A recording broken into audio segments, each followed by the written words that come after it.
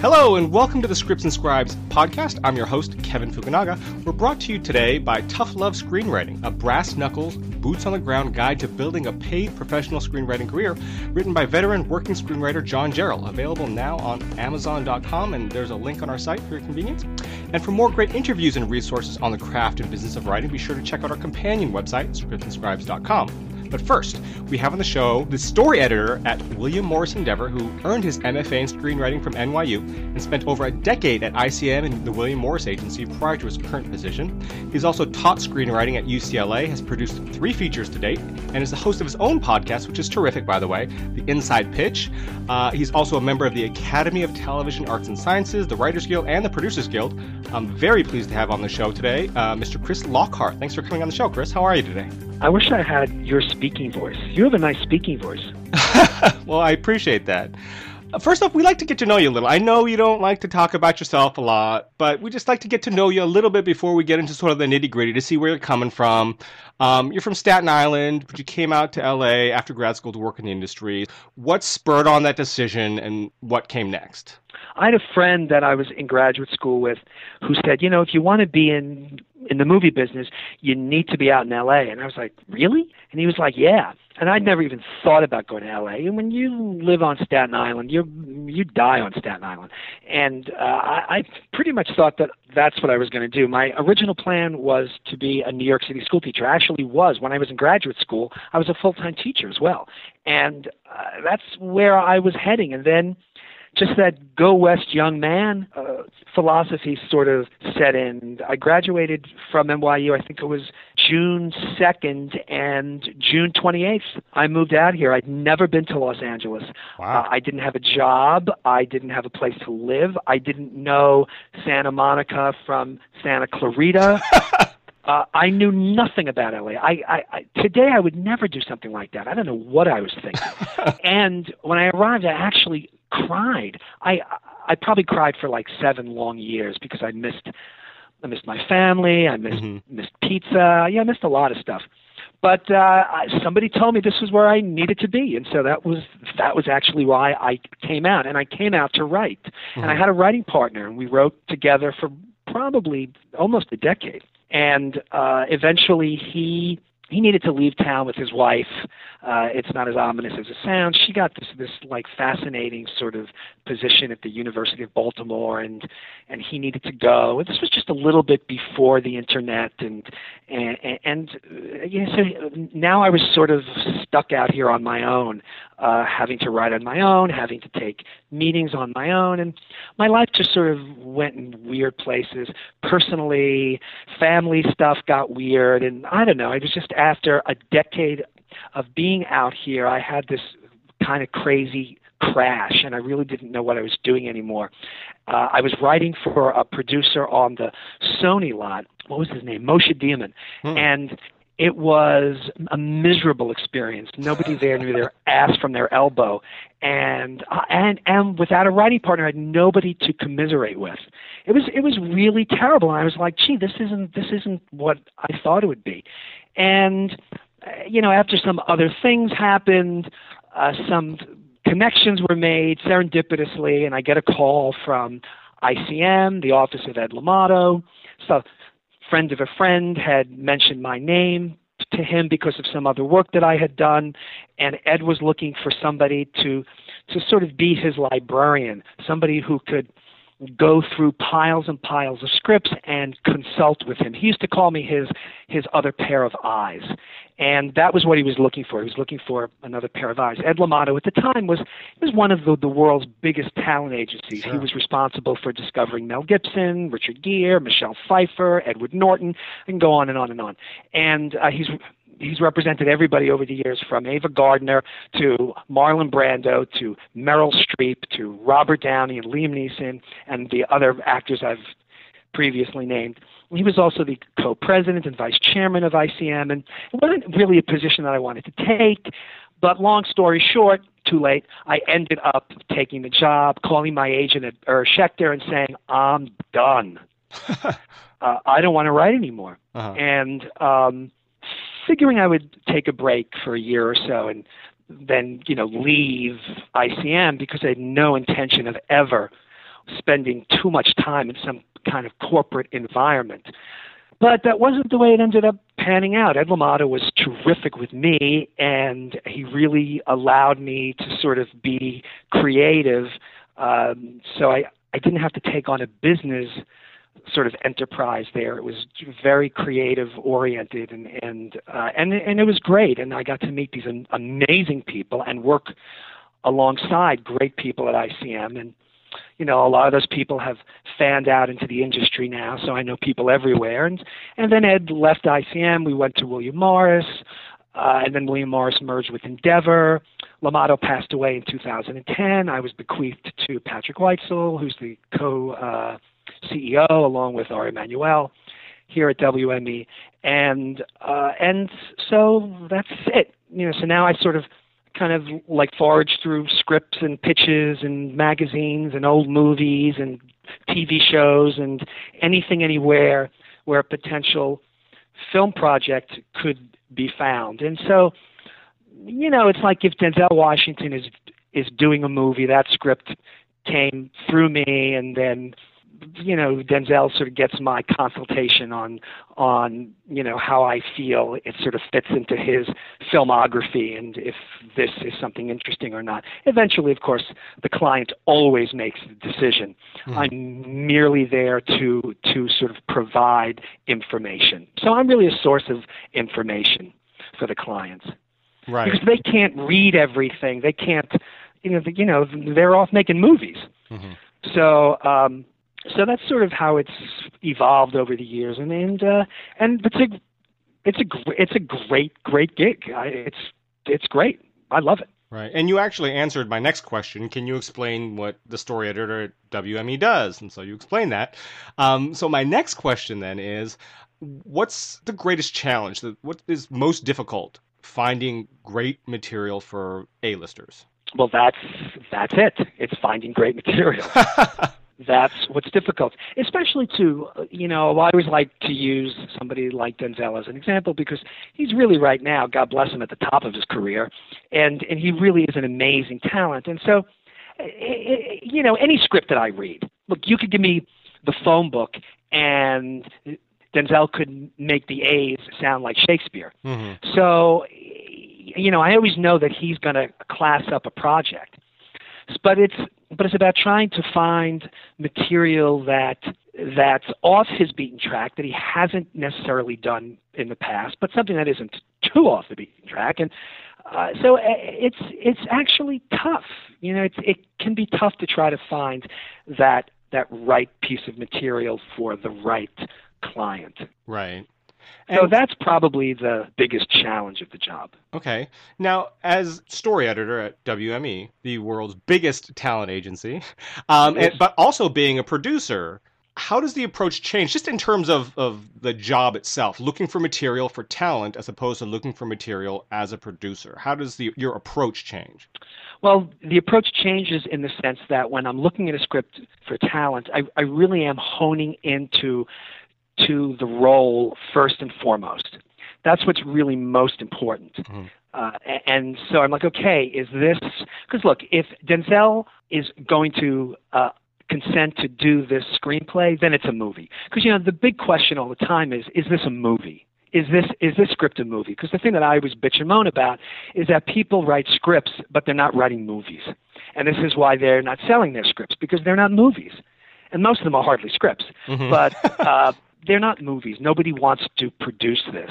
And the thing is that if Denzel wants to do it, everybody's going to want to produce it. Right. So that's not the issue so much. Is this a good role for him? Is this something that's going to advance him both, spiritually, psychologically, creatively, financially? But as a producer, you're looking at something, first and foremost, overall, is this a movie? Is this something that I can, for example, send to an actor like Denzel, who would then want to do it? But I think as a producer, it's always about, is this a movie? Is this something that I can sell? Is this something that can be sold to an audience? So the questions are bigger for me as a producer. As a story editor, the questions are smaller because I'm only concerned with whether or not this project is right for a particular client. That's all that I'm ultimately concerned with. And those other things that I look at as a producer certainly come into play, but the priorities are different. And I should make it perfectly clear that I'm an independent producer, and that has nothing to do with what I do here at the agency. They're two completely different jobs. It's as if I were working at the agency during the day and McDonald's at night. They're two completely separate entities, and I keep them very, very separate. Mm-hmm. Now, you're a producer on the side, credited on the horror cult classics, The Collector and The Collection, and actually both. Yeah, I wouldn't call. Oh, wait. Now, I wouldn't call them classics. You might want to call them cult. Okay. Maybe the first one has a cult following. To call it classic, you're blowing a lot of heaven up my ass. I was there. I saw those movies. I had a great time doing them. I love them. I would not take it back for the world. But, they are what they are. No, I love them. But how did you get involved? Because we've had both Patrick and Marcus on the show. How did you get involved with those guys in the Collector series, and what was your role in that? Well, it sort of came about accidentally. It was sort of altruism, to be honest with you. Patrick Melton, the half of Marcus and Patrick. Right. They've written all the Saw movies, for example. Right. Patrick was my intern at ICM. And I actually spoke at his class. He was an MFA student at Loyola Marymount, and I spoke there. And the next day, out of the blue, he calls me and he says, "Hey, I was in that class last night, and I was wondering if you need an intern." And I was like, "Hell yeah!" He's like, "Well, I want to make sure that I'm right for it." I'm like, "Listen, if you can read and you can write a little bit, fine, come on in. I got a lot of scripts to read." And so he came in. He was great, smart, funny. We got along, loved him. I eventually hired him, and he worked at the story department at ICM for a while, and then he won Project Greenlight, and off they went. And they made that movie Feast. I got them signed at ICM, and it wasn't easy, by the way, and sadly. And before Feast came out, they couldn't get any work. And so one day, Patrick's in my office, we're just hanging out, and he says to me, I need a job. And I was like, "Well, what? You want me to, hire you again to read scripts?" He's like, No, I need a writing job. I was like, "Well, how can I help you?"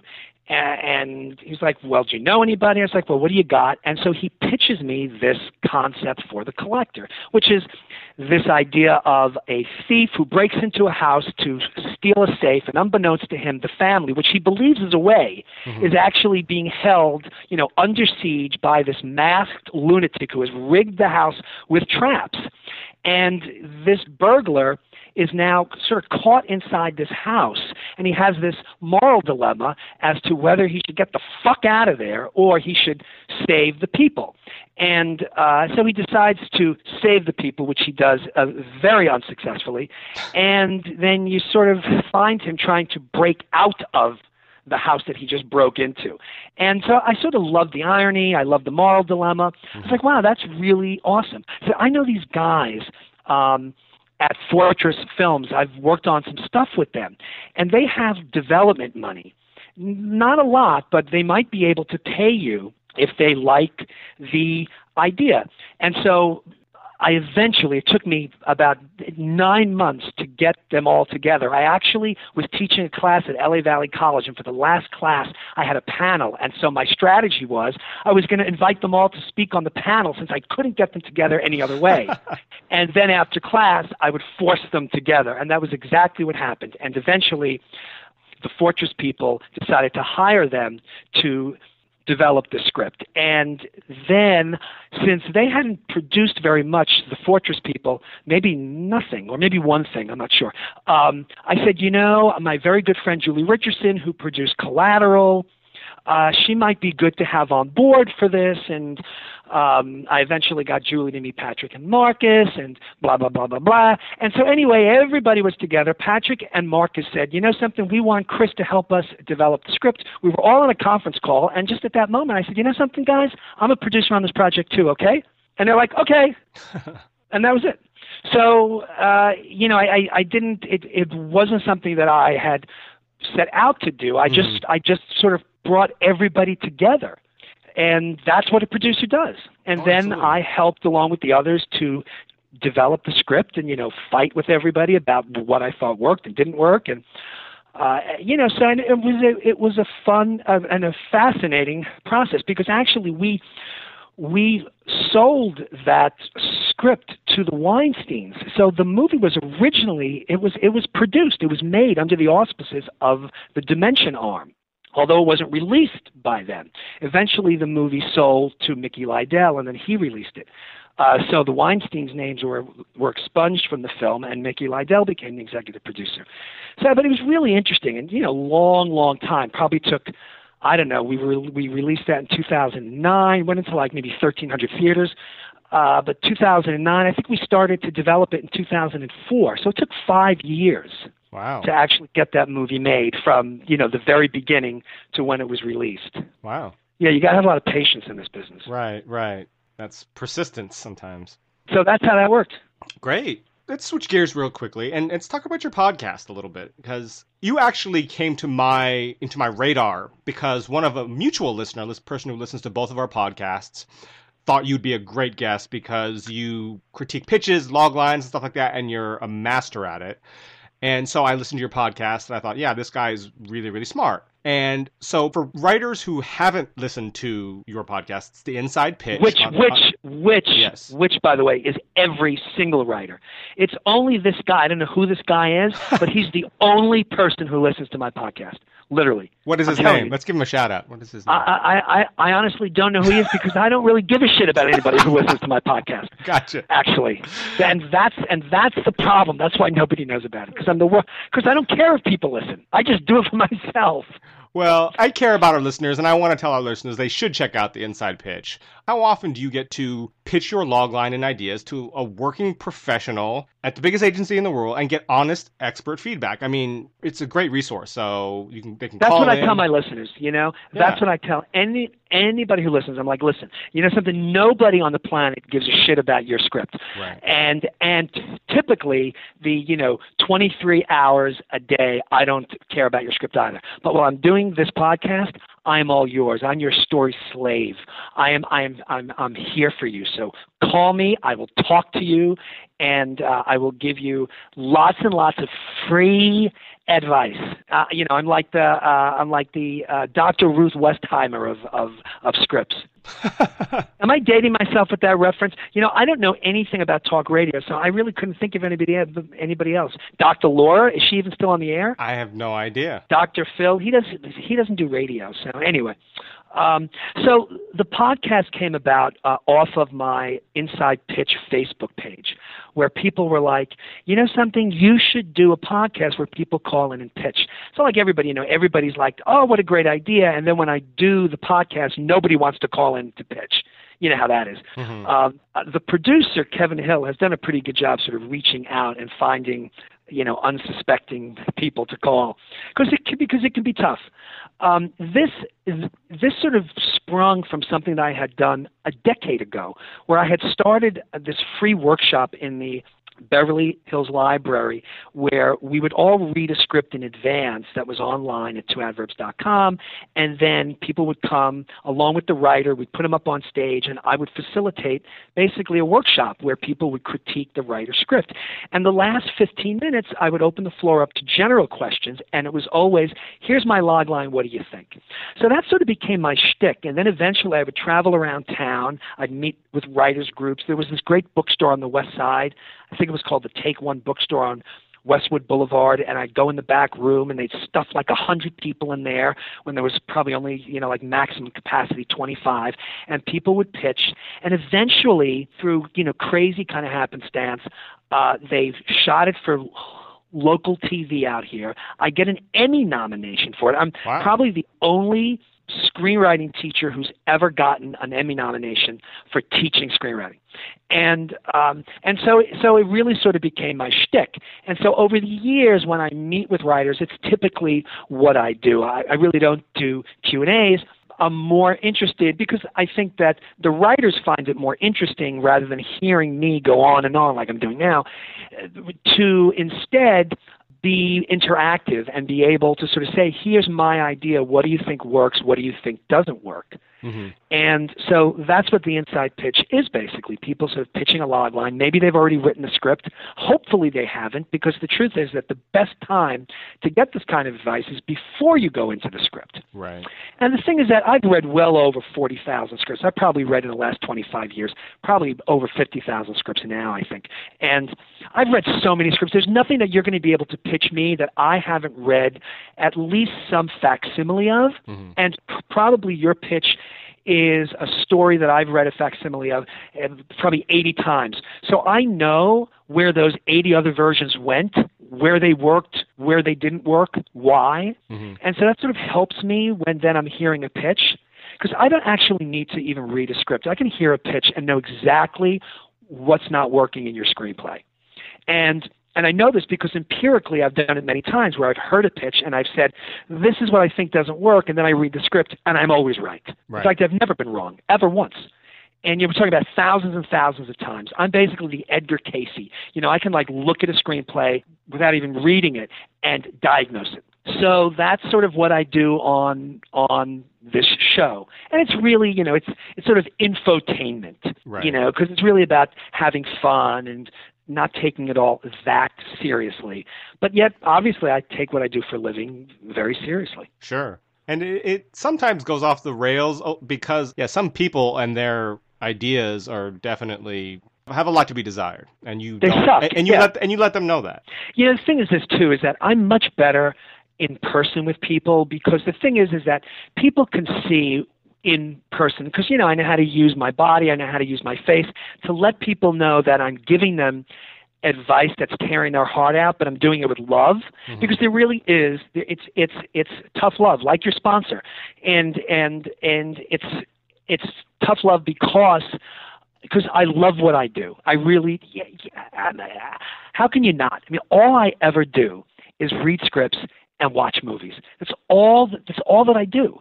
It's like when on the rare occasion that I get to work out of the office, then I'm going to a screening room and consulting with the producers on a client's film to figure out ways to cut it so it will be more successful. I mean, I'm literally, my mind is always involved in story one way or another. So I love it.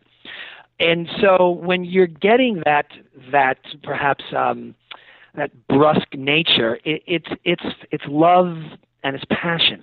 But when I'm on the phone, it's difficult sometimes to be able to communicate that to people, because because they can't see my body language, they can't see my face, and you get people calling and they're nervous and they've never pitched before. This is their first script, and then I sort of get that vibe where I don't want to be like that total steamroller. Mm-hmm. My nickname at work is the Hammer.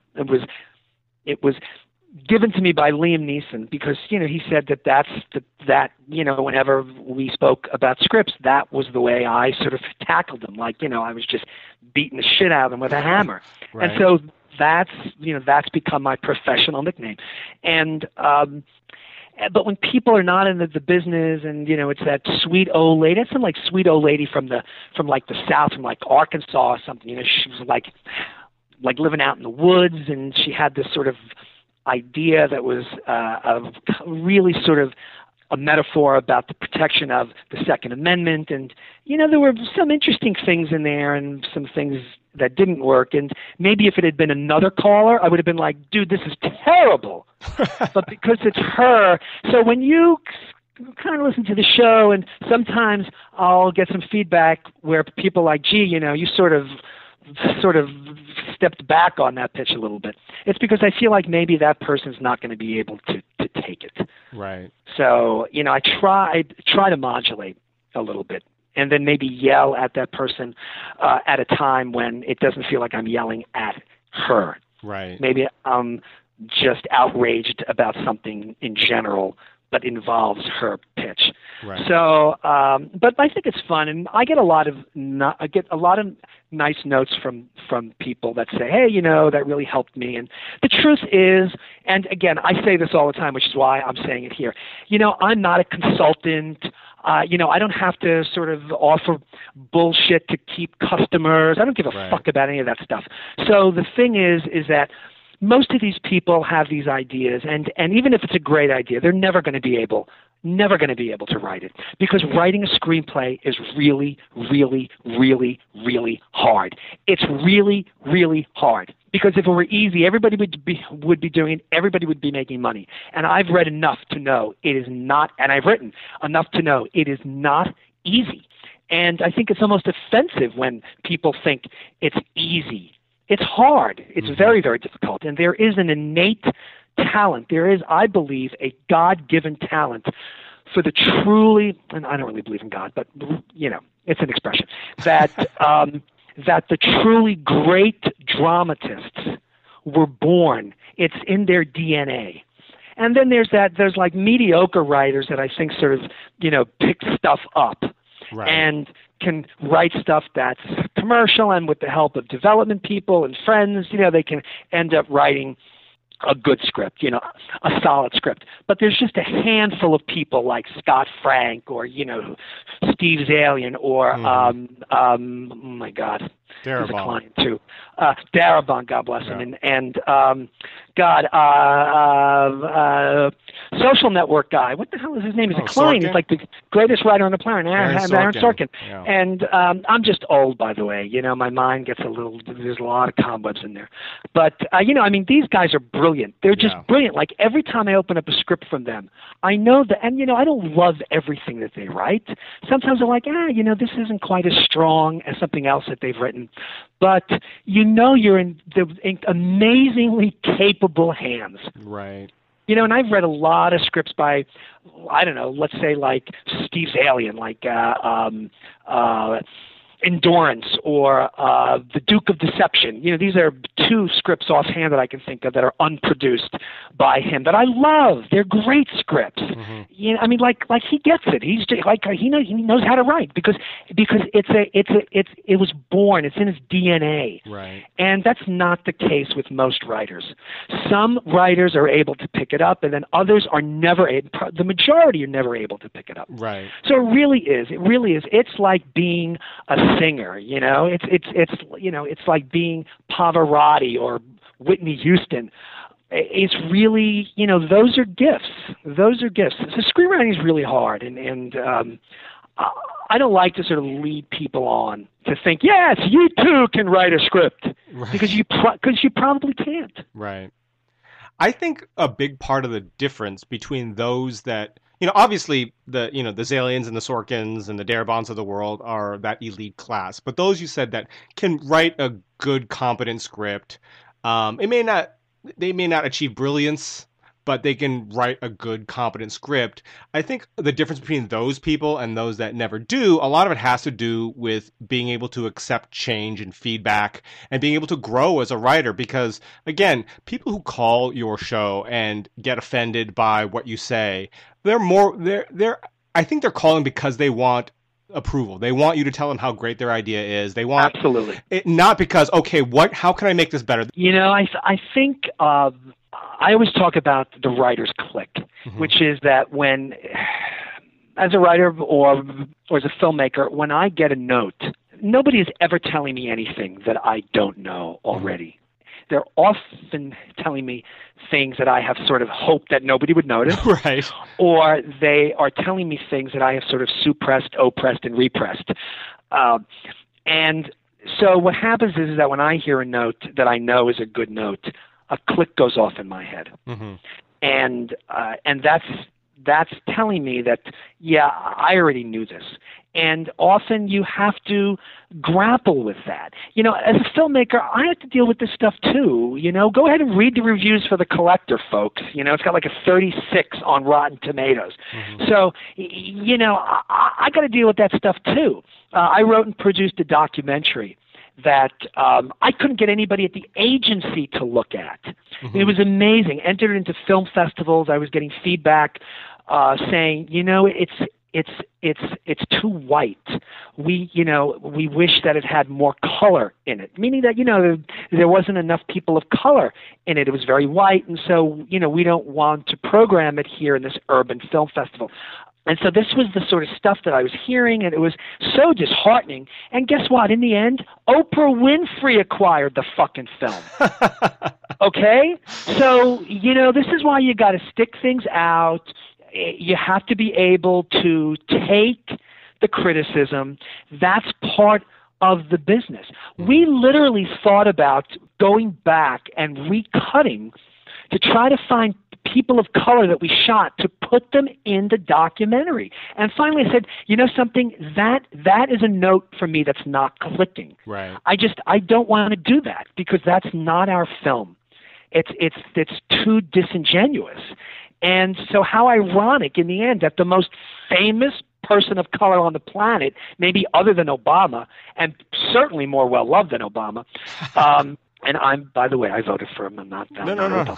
Yeah, I get it. So, just being honest, that, in the end, that she's the one that, champions our film. Right. And so it's a crazy business, and you have to take the blows.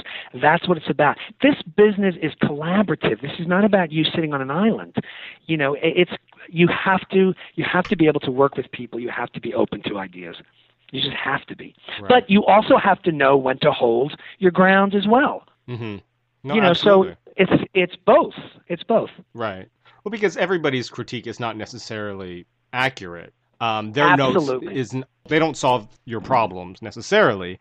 But I think people who automatically get defensive when anyone mentions problems, have suggestions, have notes, whatever, they automatically get defensive. Those are the ones that I think are going to have a harder time making it. Or right. It's going to be impossible because you're not going to improve, you're not going to get better, and you're going to be miserable because everyone's going to be giving you notes all the time, and you have to accept that. I think people tend to have a propensity, just in general, to always feel like they have to say something. Mm-hmm. Something either negative or something constructive. That's true. It seems like sometimes people just can't say I enjoyed it. I never, ever will offer up feedback unless it is solicited from me. Mm-hmm. Otherwise, it's, wow, I really enjoyed it. I'll lie. And listen, if I'm not getting paid to do my job, I don't have to be honest with you. Mm-hmm. And that may not be what you need at the moment. I mean, how annoying, like after you've screened something and somebody comes up to you and instead of saying, hey man, congratulations, they're like, wow, I would have done things differently. I'm like, get the fuck out of my face. It's like this isn't the time for that. So it's like, as a filmmaker, I understand that. And so I tend to, I think, understand how to work with creative people. And so I think that when I give notes at the right time. Sure. And I also think in a way that's designed to help the writer or the filmmaker reach his vision. It's not about me projecting my vision onto his project, which is what most people want to do. Most people aren't interested in what you're doing in your script. They want to show you how smart they are with their own ideas. Listen, I think that your Western should really take place in space. Right. That's what people want to do. And that's obviously the wrong approach. It's really about looking at what the person was trying to accomplish, talking to the person. What is it that you want to do here? What are you trying to accomplish? And then helping that writer, trying to facilitate those clicks in his own head to be able to do that rewrite. Because in the end, that's, the writer often has to do that on his own. The studios are coming to the writer to solve their problems. Right. Not the other way around.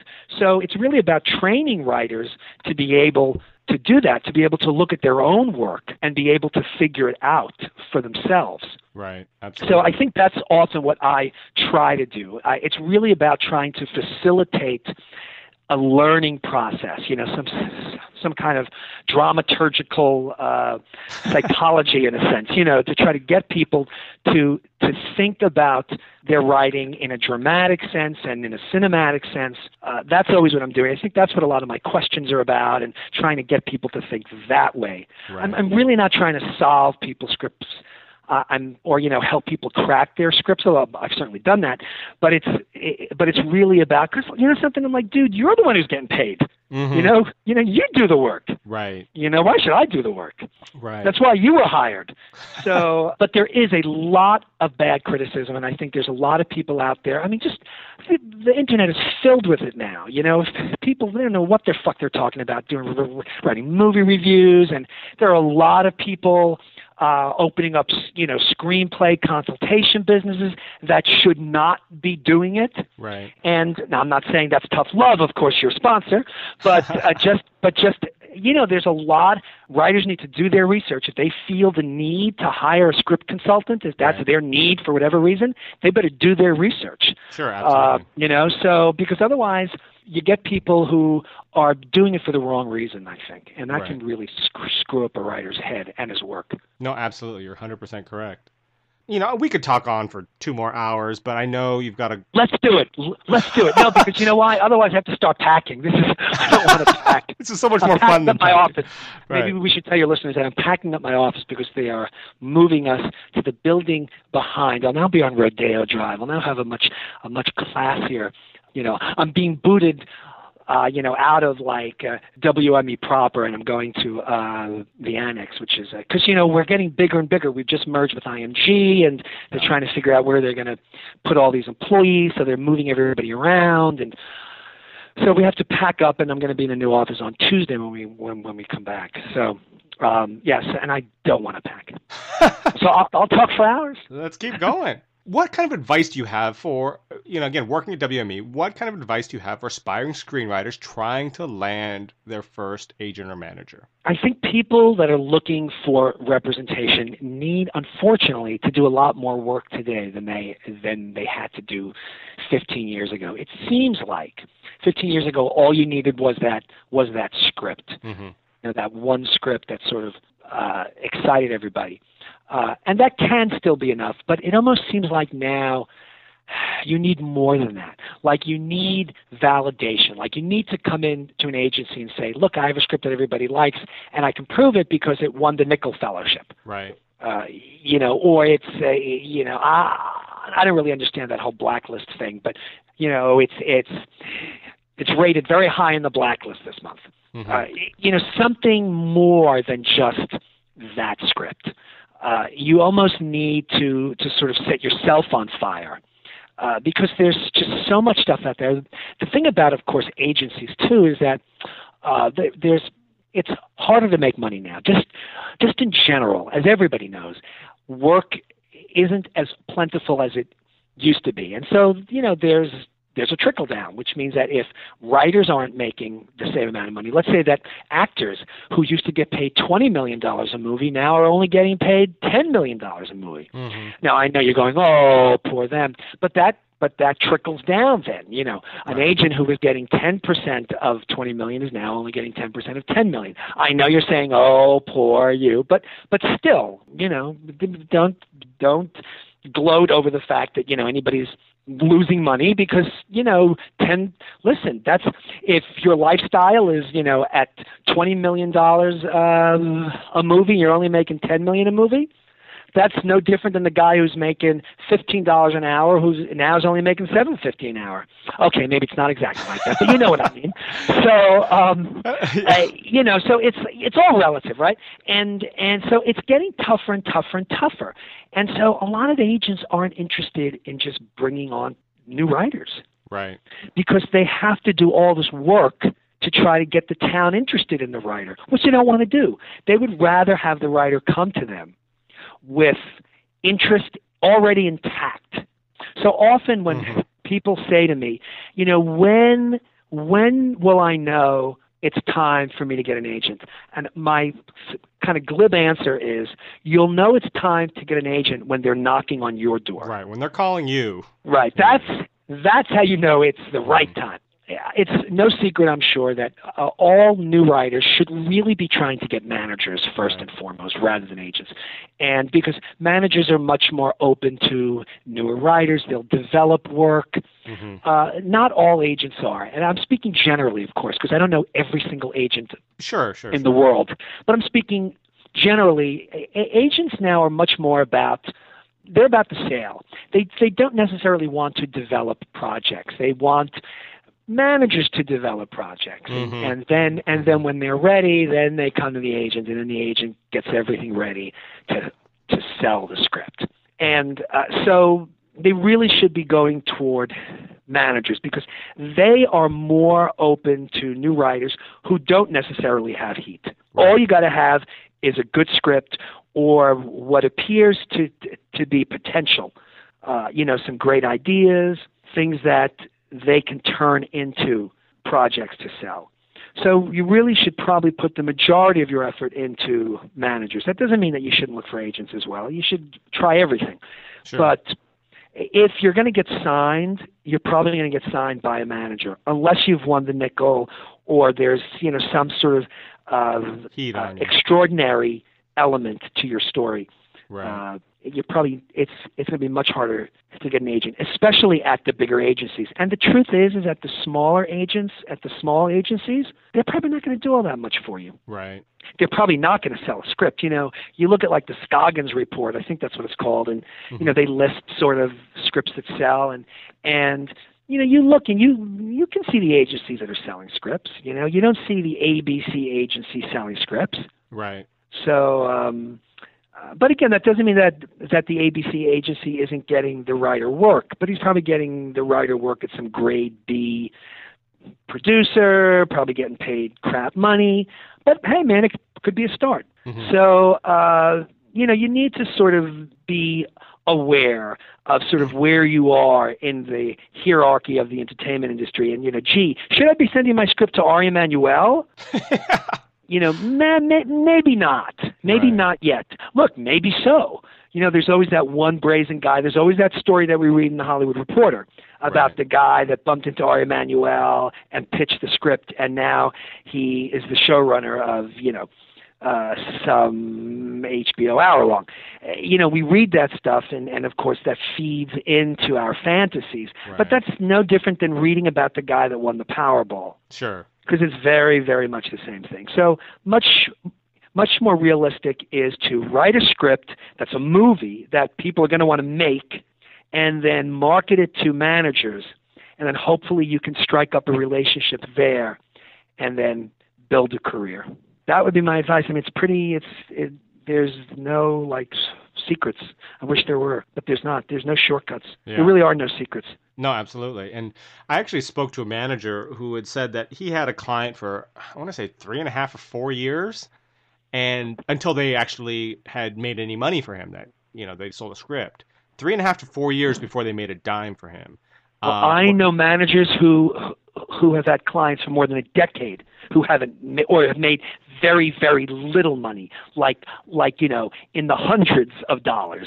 Right. And do you know any agents who've done that? No, I don't. And that's it. And and especially of course at the larger agencies, because the thing is that agents have to provide, and I don't know if people really understand this, but the way the bigger agencies work is the commission is collected by the agency. So the agent doesn't get the 10%. Right. The agency gets the 10%. And then based on the amount of commission the agent brings in to the agency, he can then negotiate a salary based on that. So if he's bringing $10 million a year into the agency in commissions, how much should he be getting paid? What can he then negotiate? Right. Maybe he's going to make, $2 million a year plus bonus. That's the way agents get paid. So, if they have, let's say, 25 clients and half of them aren't making any money, then they can't negotiate a very good salary. Right. And so eventually they're forced to cut people. Right. I remember when William Morris, I guess it was maybe just before the merge, when William, I don't know if it was the merge, I don't know when it was, but, William Morris started to purge people, and you had like assistants or interns that, had to make calls to clients to say, I'm sorry, but we're going to part ways. Now, this was in the days of the William Morris Agency, which no longer exists. But this was done because we got to have people that make money. It's a business. It's no different than anything. If you're not making money, then, we got to part ways. And the bigger the agency, then, sort of the more pressure. And that's why the big agencies tend to work with bigger people.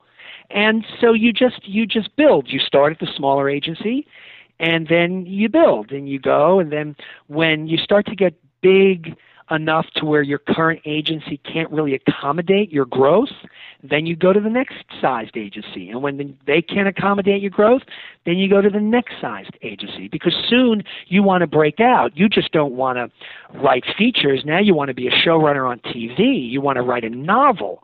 You want to write a Broadway show. And you need to be at a place that can do all those things for you. And that's a place like WME. We can do all those things for you. This is like right. Literally we make dreams happen here. We're able to create opportunities for our clients. That's what a great agency does. And so you grow with that. So you might be too small right now, and I don't mean that in an offensive way, but if you're just starting out, you may not yet have the tentacles to where you need to be at a place that can service you the way we can. Mm-hmm. So it's about growing. Yeah, and I think also the appeal, though, besides obviously, the name recognition, the packaging that you guys can package that, some small agency can't. They have to go outside of their agency to get attachments, to get funding. Whereas you guys, it's a one-stop shop. That's obviously a huge appeal as well. And rightfully so. But, ultimately, sort of in the beginning, a writer's going to sell a spec script. And the thing, too, is I think that when you package, it's a lot of work to package. So let's say that I'm an agent and I have to package your script. That's a lot of work. To be perfectly honest, I'd rather just you give me a spec script that I could sell. Mm-hmm. Rather than having to package, because I can sell it and it's done and we make our money, you get your work. Packaging, it could take a year to put something together.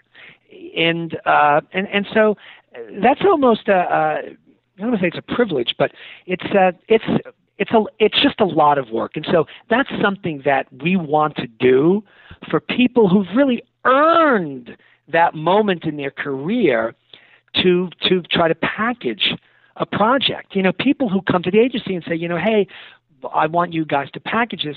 These are, for the most part, people who've, they've been in the business. They have a name for themselves. They've written great stuff already. And so trying to package their work isn't as much of an uphill climb as it would be perhaps a person that nobody's ever heard of before. I mean, it's very, very complicated, obviously. So I think it's better to sort of think small at first. Just, write scripts that can sell, write scripts that people can become passionate for. That's your idea. Just first and foremost, that should really be your goal. Like I get people all the time, yeah, I have the script. I guarantee you it's going to be a bigger moneymaker than Avatar. I get that all. I'm not kidding you. I get calls all the time like that from people. God. All the time. And why don't you just tell me that you have a script that, could be a solid film, rather than throwing out all this hype at me, which I know isn't true anyway. Right. So yeah, people just need to sort of understand that writing scripts is really, really, really hard. Get that right first. Do that right first before you start thinking about everything else. Because the truth is, your script probably sucks. So all this other stuff that you're dreaming about is a pipe dream anyway, because your script isn't good enough to even get you far enough to where people are going to reject you. To where you struggle to get your script packaged and you can't. But you're not even going to get that far because your script's not good enough. So it's really about, I'm just always about, just do the work, figure out, find a great idea that's a movie, write it dramatically, write it cinematically, make it intriguing, make it emotional, move me, make me feel differently at the end of the script than I did at the beginning of the script. Try to do that. Try to do that. If you can do that, if you really, really can do that, then all those other things will eventually come your way. But the reason those things aren't coming your way is because you can't do it. Oh, you think you can do it, but you can't. Right. You can't, and you're not doing it. You're not doing it. I cannot tell you the people I've met thousands, probably tens of thousands. I've spoken, all around the country. I've spoken to 200, 300, 400 writers. People coming up to me all the time. I feel like the industry, it doesn't want me. It's shutting me out. I don't know anybody. I'm like, dude, it's just because your idea sucks. Mm-hmm. It's terrible. It's terrible. Nobody wants to make that movie. So when you come around, nobody's interested. And that's like shocking to them. Like, well, you're wrong. You're wrong. And I tell people all the time, like, prove me wrong. There's nothing I would love more than for somebody to come back and say, you're an asshole. I just sold my script for $5 million and I'm now the hottest screenwriter in town. I would love that. I mean that sincerely. I would love for that to happen to somebody. But it never has. Nobody is yet to prove me wrong. And by the way, that doesn't make me a genius. You can be a monkey and know that idea sucks. That doesn't take any great talent to hear an idea and say, wow, that's pretty bad. Yeah. So, yeah, no real gift there. And I find a lot of them aren't even fully formed ideas. No, sometimes they're just concepts. Yeah. And well, the one thing that I hear every week, or that's not really, well, actually, anytime I hear a pitch from amateurs and any time on the Inside Pitch podcast, it's always the same thing, which is that you sort of have a story with a protagonist that has nothing to do. Right. The protagonist has nothing to do. I'm like, okay, so you have a protagonist and you have this idea, and then what? And because I'm like, then what is your movie? Mm-hmm. And that's what I'm not hearing. And then they'll start to pitch something to me, and I'm like, that's all over the place. I don't even know what you're talking about there. Or that sounds like the third act. So where's the second act? Right, where everything happens. Where everything happens. And that's the thing, is that they have protagonists who don't do anything, or what they do isn't appropriate for a film. And I don't mean appropriate as in... I can't even think of the word. Just, I mean, like dramatically appropriate. You know what I mean? Right. It's like it's not something that is going to propel a film. It's not the kind of thing that's going to create tension. It's not cinematic. It's like, oh well, he's gonna try to figure out why his girlfriend doesn't love him. Oh. Okay, so what does that mean, try to figure it out? Does he go to a psychiatrist? Does he go on a mission to try to uncover where she's been? No. I just mean, he has to really, think about it. I'm like, so we're going to watch a person think for 90 minutes? I mean, this is the kind of stuff that you get. Mm-hmm. And that might be could be a brilliant novel. And by the way, maybe it could be a great screenplay. Maybe it could be. Let's face it. After all, Hamlet's about, an indecisive protagonist. But the writer who's pitching me this idea is probably not Shakespeare.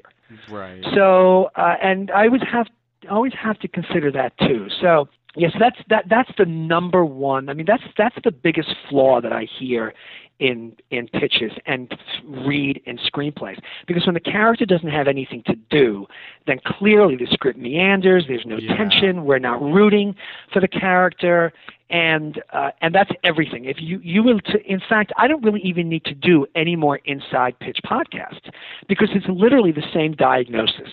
It is an epidemic. Mm-hmm. It's an epidemic. It's like Ebola. Everybody has it, and when you come to my office, I'm a doctor. I pretty much know what you have. Right. You have Ebola. And it's terminal. It's terminal. And in this case, it usually is. And by the way, just because a person has a bad idea for a script or has written a bad script doesn't mean that their next script is going to be bad. No, that's true. Absolutely not. And I read scripts by amazing writers that I love, that I always look forward to reading. And I'm like, yeah, this one, this is like a single instead of a home run. Mm-hmm. And, or maybe it's even less than that, So not everybody hits it out of the ballpark every single time. That's okay. but it means that maybe the script is not salvageable. Maybe it's not a great idea. Maybe it was a little bit misguided. So maybe you put it aside, you start something else. Right. Every real writer in the world has those scripts that he realizes just never really worked. And that's why he's a real writer. That's why he's getting paid to write. That's why he gets his pension and his benefits from the WGA, because he realized, okay, maybe this isn't working. I'm going to put this aside. I'm going to start something else. Right. Because that's what writers do. Instead of spending 20 years on some script, I cannot tell you how many times. I've met people 15 years ago at some pitching event, and they're still pitching the same script today. As God is my witness. The same script. That sounds very dramatic coming from an atheist, but it's true. I'm like, dude, you pitched me that script 15 years ago. Yeah, but it's better now. Like, well, have you written anything else since then? That's brutal. Yeah, and you're not a writer. Then you're not a writer, because writers write. You should be writing stuff. So, this is all of the stuff that you have to deal with new writers. It's all the stuff you got to deal with. I'm a martyr. Yeah. I'm a martyr, I tell you. The stuff I have to deal with. It's like being burnt at the stake on a daily basis. Take one for the team. That's what I do. That's exactly. I'm telling you, man. That's what I do. I am saving Hollywood one pitch at a time. I do have to say that 99% of the writers, professional writers, screenwriters, TV writer, producers that we've had on the podcast, they all have, I usually ask, what is your first script? And where is it now? And almost to the person, they say it's not worth talking about. It's garbage. Because usually a first script is going to be bad, because you're still sort of learning the craft. And the one or two that we've had on that sold their first script for some reason, they were a writer in another format, medium prior. One was a magazine editor and writer. One was an author. So it's not like they weren't professional writers prior. But almost to the T, almost to the person, their first scripts were garbage, including mine. I mean, most people's. Right. It's those that realize, you know what, this one's not good. My next one will be better. And you'll continue to write. Like you said, writers write. Continue to write and get better. But, it's so much more fun to sort of dwell on the exceptions. That's what, because absolutely. You have to be a dreamer. Yeah. You really do. You really have to be a dreamer in many ways to succeed in this business.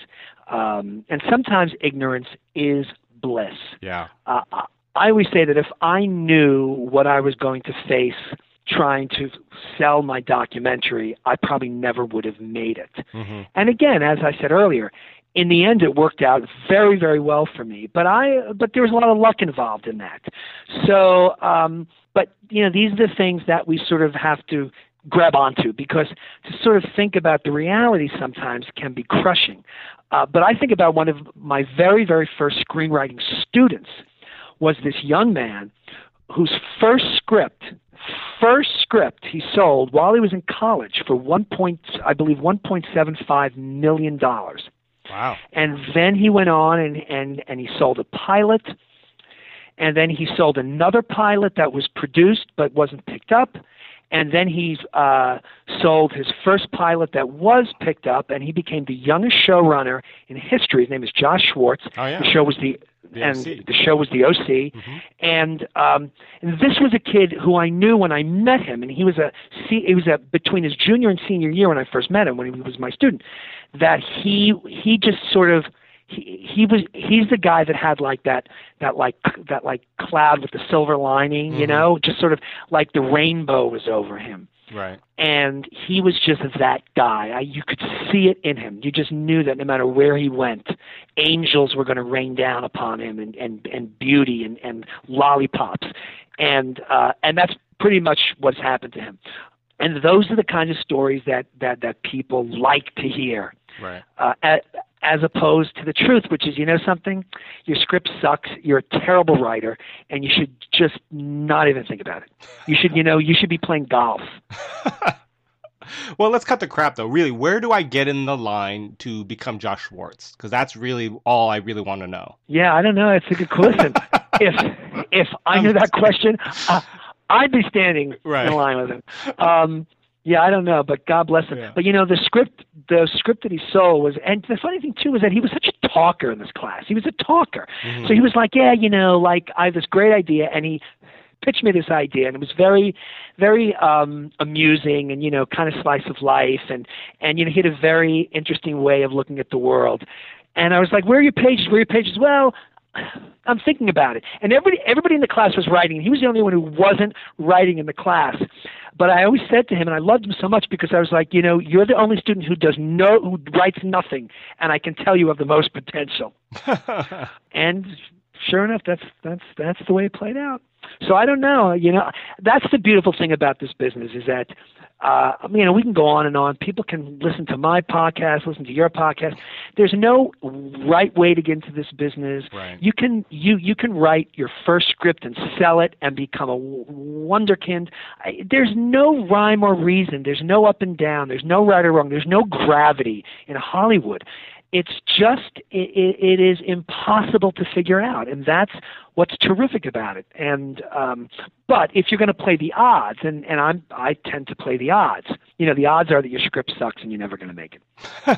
That's true. So those are the odds. That's true. But what I will say is, again, if they're open to not, this is my script, this is my, where do I get in line to sell it? But their goal is I want to be a working screenwriter. I'm going to work at it, try to get better. Because, again, unless you're Zalian and Sorkin and, these Vince Gilligans of the world, you don't start off being a brilliant. And I don't even know how brilliant they were when they started. Maybe they were, maybe they weren't. I don't know. But you don't start off. But they got it. They got it. Right. They got it. But there's a lot of working writers who are not Frank Darabont. The majority of writers aren't. Right. And they still turn out good scripts. Right. And again, I think, but that's because you said they turn out good scripts, plural. And I think it's continuing to write, because not every script will be better than the last, because you might, like you said, have one that just, it's a foul ball somewhere along the lines. But you get better as a writer with every script. If you're growing and learning and honestly listening to you don't have to take everyone's suggestions, because obviously, like you said, it's not necessarily all going to make your script better, because oftentimes it comes from different places and they have different agendas and things like that. But you're open to taking people's suggestions, looking at them and looking at yourself and looking at your script and trying to make it better, not saying this is what it is, where do I go to sell it, which is what we get a lot. But too, it's like, let me just be the Debbie Downer again, which is because again, I'm all about doses of reality here. Sure. I get it. It's like, people who have podcasts, we want them to be motivating. But, a lot of writers find that my shtick is just as motivating, because I can be so negative and so realistic in my approach that people are motivated to sort of show that that's not the case. But the thing is that most new writers are on a treadmill. They're never going to get any better. Right. They're not. They're never going to get any better. Listen, I'm sure that you have been on Done Deal in the past. Yes, you have? Yeah. You've been on Done Deal? Yeah, okay. It's a great site. There are people in Done Deal dishing out advice like they are Steve Zalian for the last 18 years, and they've never sold a script, they've never gotten a job, they've never done shit, and their ideas still suck. And I'm not being mean. It's the reality of it, is that most people don't have the talent. They are never able to develop the talent, at the very least. And it's just not going to happen. You have to love writing scripts. You have to love it, and you have to do it for yourself. Mm-hmm. You really do. You have to do it for yourself. You have to enjoy the process. It's like you're going out to play golf. It's like you're playing tennis. You're not going out to play tennis with your friends on the weekend expecting to get into Wimbledon. That's not why you play. Right. And it's the same thing with what is it about screenwriting that people feel like that they just can't write a script to try to write a script, that once they write it that they believe that they can sell it? Is that the way they feel after they play tennis? After they play tennis, they're like, okay, I can go to Wimbledon now. Right. Or, no. You know what? So they play softball in the senior league on the weekends, and are they going to get into the pros? Come on, let's be realistic here. And so that's the thing, and you have to know. The thing is that you have to know, really know that you're not that guy. Mm-hmm. So I'm speaking to the one or two people that are listening, because out of the other thousands, you are that guy. You're that like other guy. You're the guy that's not going to get into the pros. But there's the one or two, and you have to really believe in yourself. You can't be delusional, and that's why those guys that write those first scripts and then say this sucks, mm-hmm. or this isn't working, or this idea is not good. Those are the guys who are they're like self-actualized. You know, they're not running around with their head up their ass thinking that everything they write is brilliant. Right. And it's those guys who just don't get it. And because the reality is that you're never going to make a dime in this business. So just enjoy writing scripts and have fun writing them. So when you're an old man on your deathbed and you look over on the shelf and you've got a pile of scripts that you wrote over the years and never sold, you can smile and say, I'm glad I did that. That's the reason you should be writing scripts, first and foremost, and for no other reason. And if you can continue with that, then I think those are the people that are writing for the right reason, because they can't do anything else. My friend Dan Arkin, who's a TV writer, he writes on that, I don't know, I think it's called Suits. Is that a TV show? Yeah. Suits, I think it is. I think it's on USA, I think. It is, and he's a staff writer on that show. And when somebody asked him once, why do you write? And he said, because I can't do anything else. Mm-hmm. And that's the advice that he gives to people. It's like, you write because you literally can't do anything else. Because if you can do anything else, then you should go do that. But you write because you cannot do anything else. You're literally drowning. And, this is your only life preserver, right? Is writing. And, and for Dan, that worked. And he struggled for 10 years, mm-hmm. 10 years without getting anything. I went to graduate school for 10 years. And then out of the blue, literally out of the blue, he gets his first staff job on the X-Files. Just pretty much out of the blue, through like a friend of a friend of a friend of a friend. He goes in to meet with Chris Carter, and he doesn't even know he's going in to meet with Chris Carter. He thinks that he's going in to meet some flunky who was the friend of the friend of the friend. And he goes in, and he's in Chris Carter's office, and they're talking about the weather, and, Dan just assumes that it's a friendly kind of meeting. It's just, one of those howdy-do kind of things, meet and greet, and just doing it as a favor for the, poor old writer. And then, like, at the end of the conversation, like, hey, I read your spec for Law and Order, and, what do we have to do to get you on the show here? Literally, This was after 10 years. Yeah. 10 years of toil. But, for a guy who always said, the only thing I can ever do is write. Right. And he had a wife who understood it. And, and she supported him, which to me was, amazing to have that kind of support. But that's the thing. There really does have to be that kind of passion, mm-hmm. but yet realistic passion. Dan was smart. He knew when things didn't work.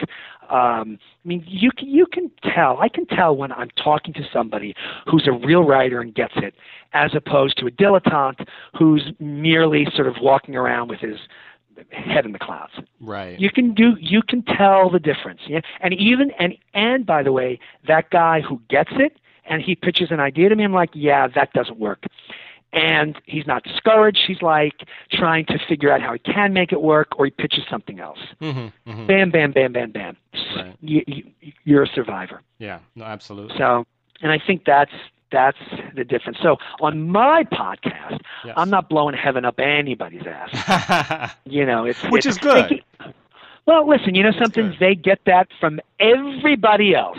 Sure. They get that from everybody else. So when you want a little bit of a dose of reality, if it's too much, you don't have to listen. That's why I only do it once a month. Gotcha. Because nobody wants to hear that crap once a week. And I don't want to. And I don't want to do it once a week either. I have too many other things that I have to do. And you've got to build up from getting berated by bad ideas. You have to recover. Oh my God, are you kidding me? It's like, listen, it's like therapy, Thorazine. I mean, it's like hookers and cocaine. I mean, it's whatever I can possibly do to numb myself from the pain of all the bad ideas out there. And but, again, it's fun, and hopefully the writers who call in, it's fun for them. It's a learning experience, and to get people to think, dramatically, get people to think cinematically. Mm-hmm. That's always my goal. Just to think, just to try to think that way. Think like a dramatist. Yeah. Think like a dramatist. Absolutely. And that's not the way most writers think. You know, because a lot of people, they might be better off writing novels. You know, some might be better off writing poetry or emails. Right. You know, but not screenplays. And I always say, just because you've written a screenplay doesn't mean you've written a screenplay. Because I read a lot of screenplays that aren't screenplays. Right. That's true. You know, that's true. They're like a lot of things, but they're not screenplays. So I think the takeaway from all this is that, again, it's hard work. Yeah. It's hard work. Yeah. No, that's something that, you know, we like to mention as well. It is a lot of work. And that's something that I think that you want to be successful in the business, you have to grasp now, or just get out. If you're not really putting in the work. Please get out. Just get out. I like to ask a question near the end. Reading, watching, playing, and listening. What are you reading, watching, playing, or listening? Right now, what am I reading?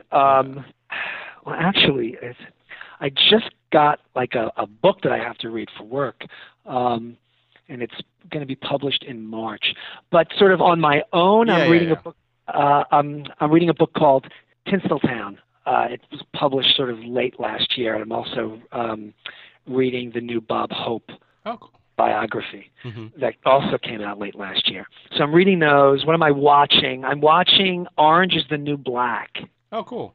I know it's been out for probably 2 years, and I had no interest in ever seeing it, and so I was really bored one night. It was like 3 o'clock in the morning. I said, all right, let me watch this first episode, and I love it. I think it's pretty damn clever. Yeah, it's on my list. My wife has watched it. I haven't gotten around to it, but it's the same thing. It's on my list of those shows you have to watch. Yeah, I'm surprised that I like it as much as I do, but it's probably one of the best cast shows on TV. Oh.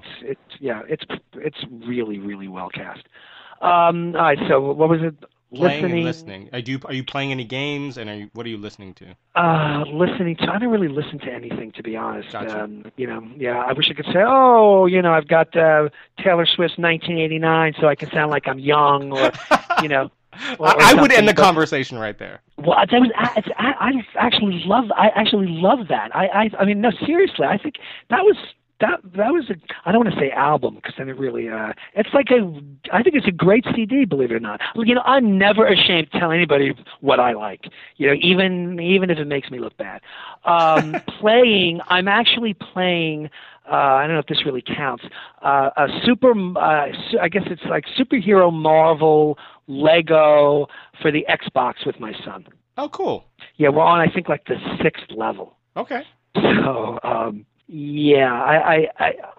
really the majority of my time is reading and watching movies and, sort of critiquing and that's all that I do. I don't like to do anything else. It's terrible. I'm incredibly myopic. But I don't like to do anything else. I think to be a success in the business, it does take a certain amount of that kind of myopic vision. I mean, like you had mentioned your writer friend. And I remember Nick Santora, who was the showrunner of Scorpion, said that he doesn't even take vacations. The last vacation he took was like in 2007. He just goes home and he plays with his kids a little bit, and then he writes at home, even when he's not at work. Obviously he's on a show, but when he comes home, he's writing, not other things, and he's just constantly writing. He's like, I have no hobbies. I don't do anything else. I just write.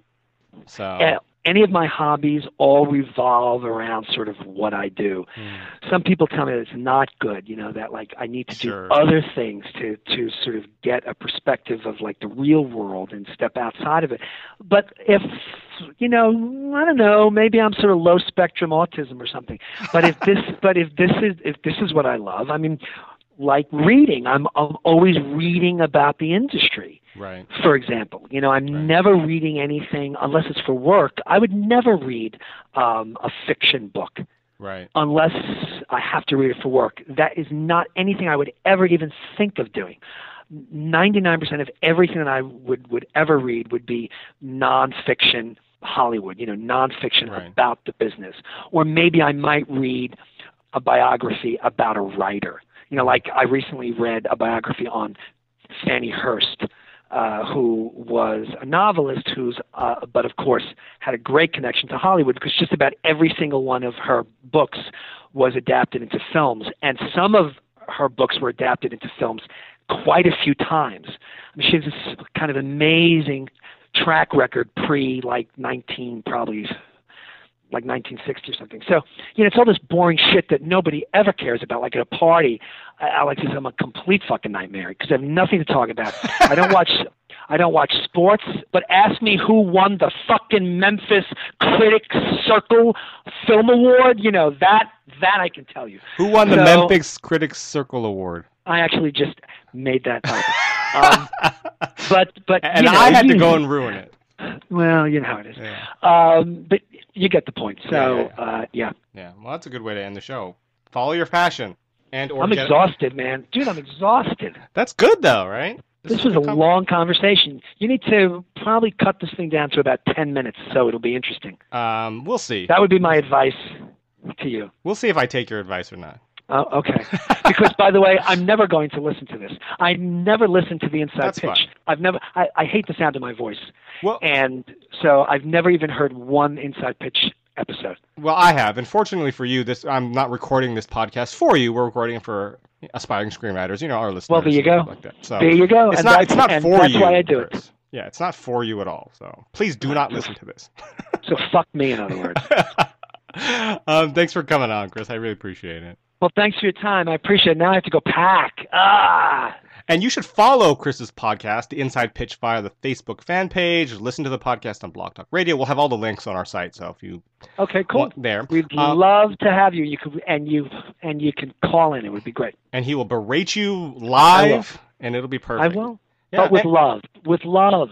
And your producer, Kevin, won't forgive us if we don't mention your Tumblr page, insidepitch.tumblr.com. So there you go. Yeah, I threw that out I don't even understand. I've never even been to the Tumblr page. I know nothing.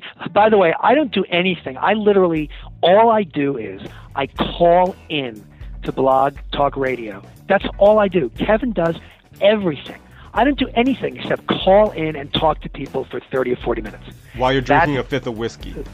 That's it. Usually A&W root beer, because that's actually what I've been doing now. Oh, okay.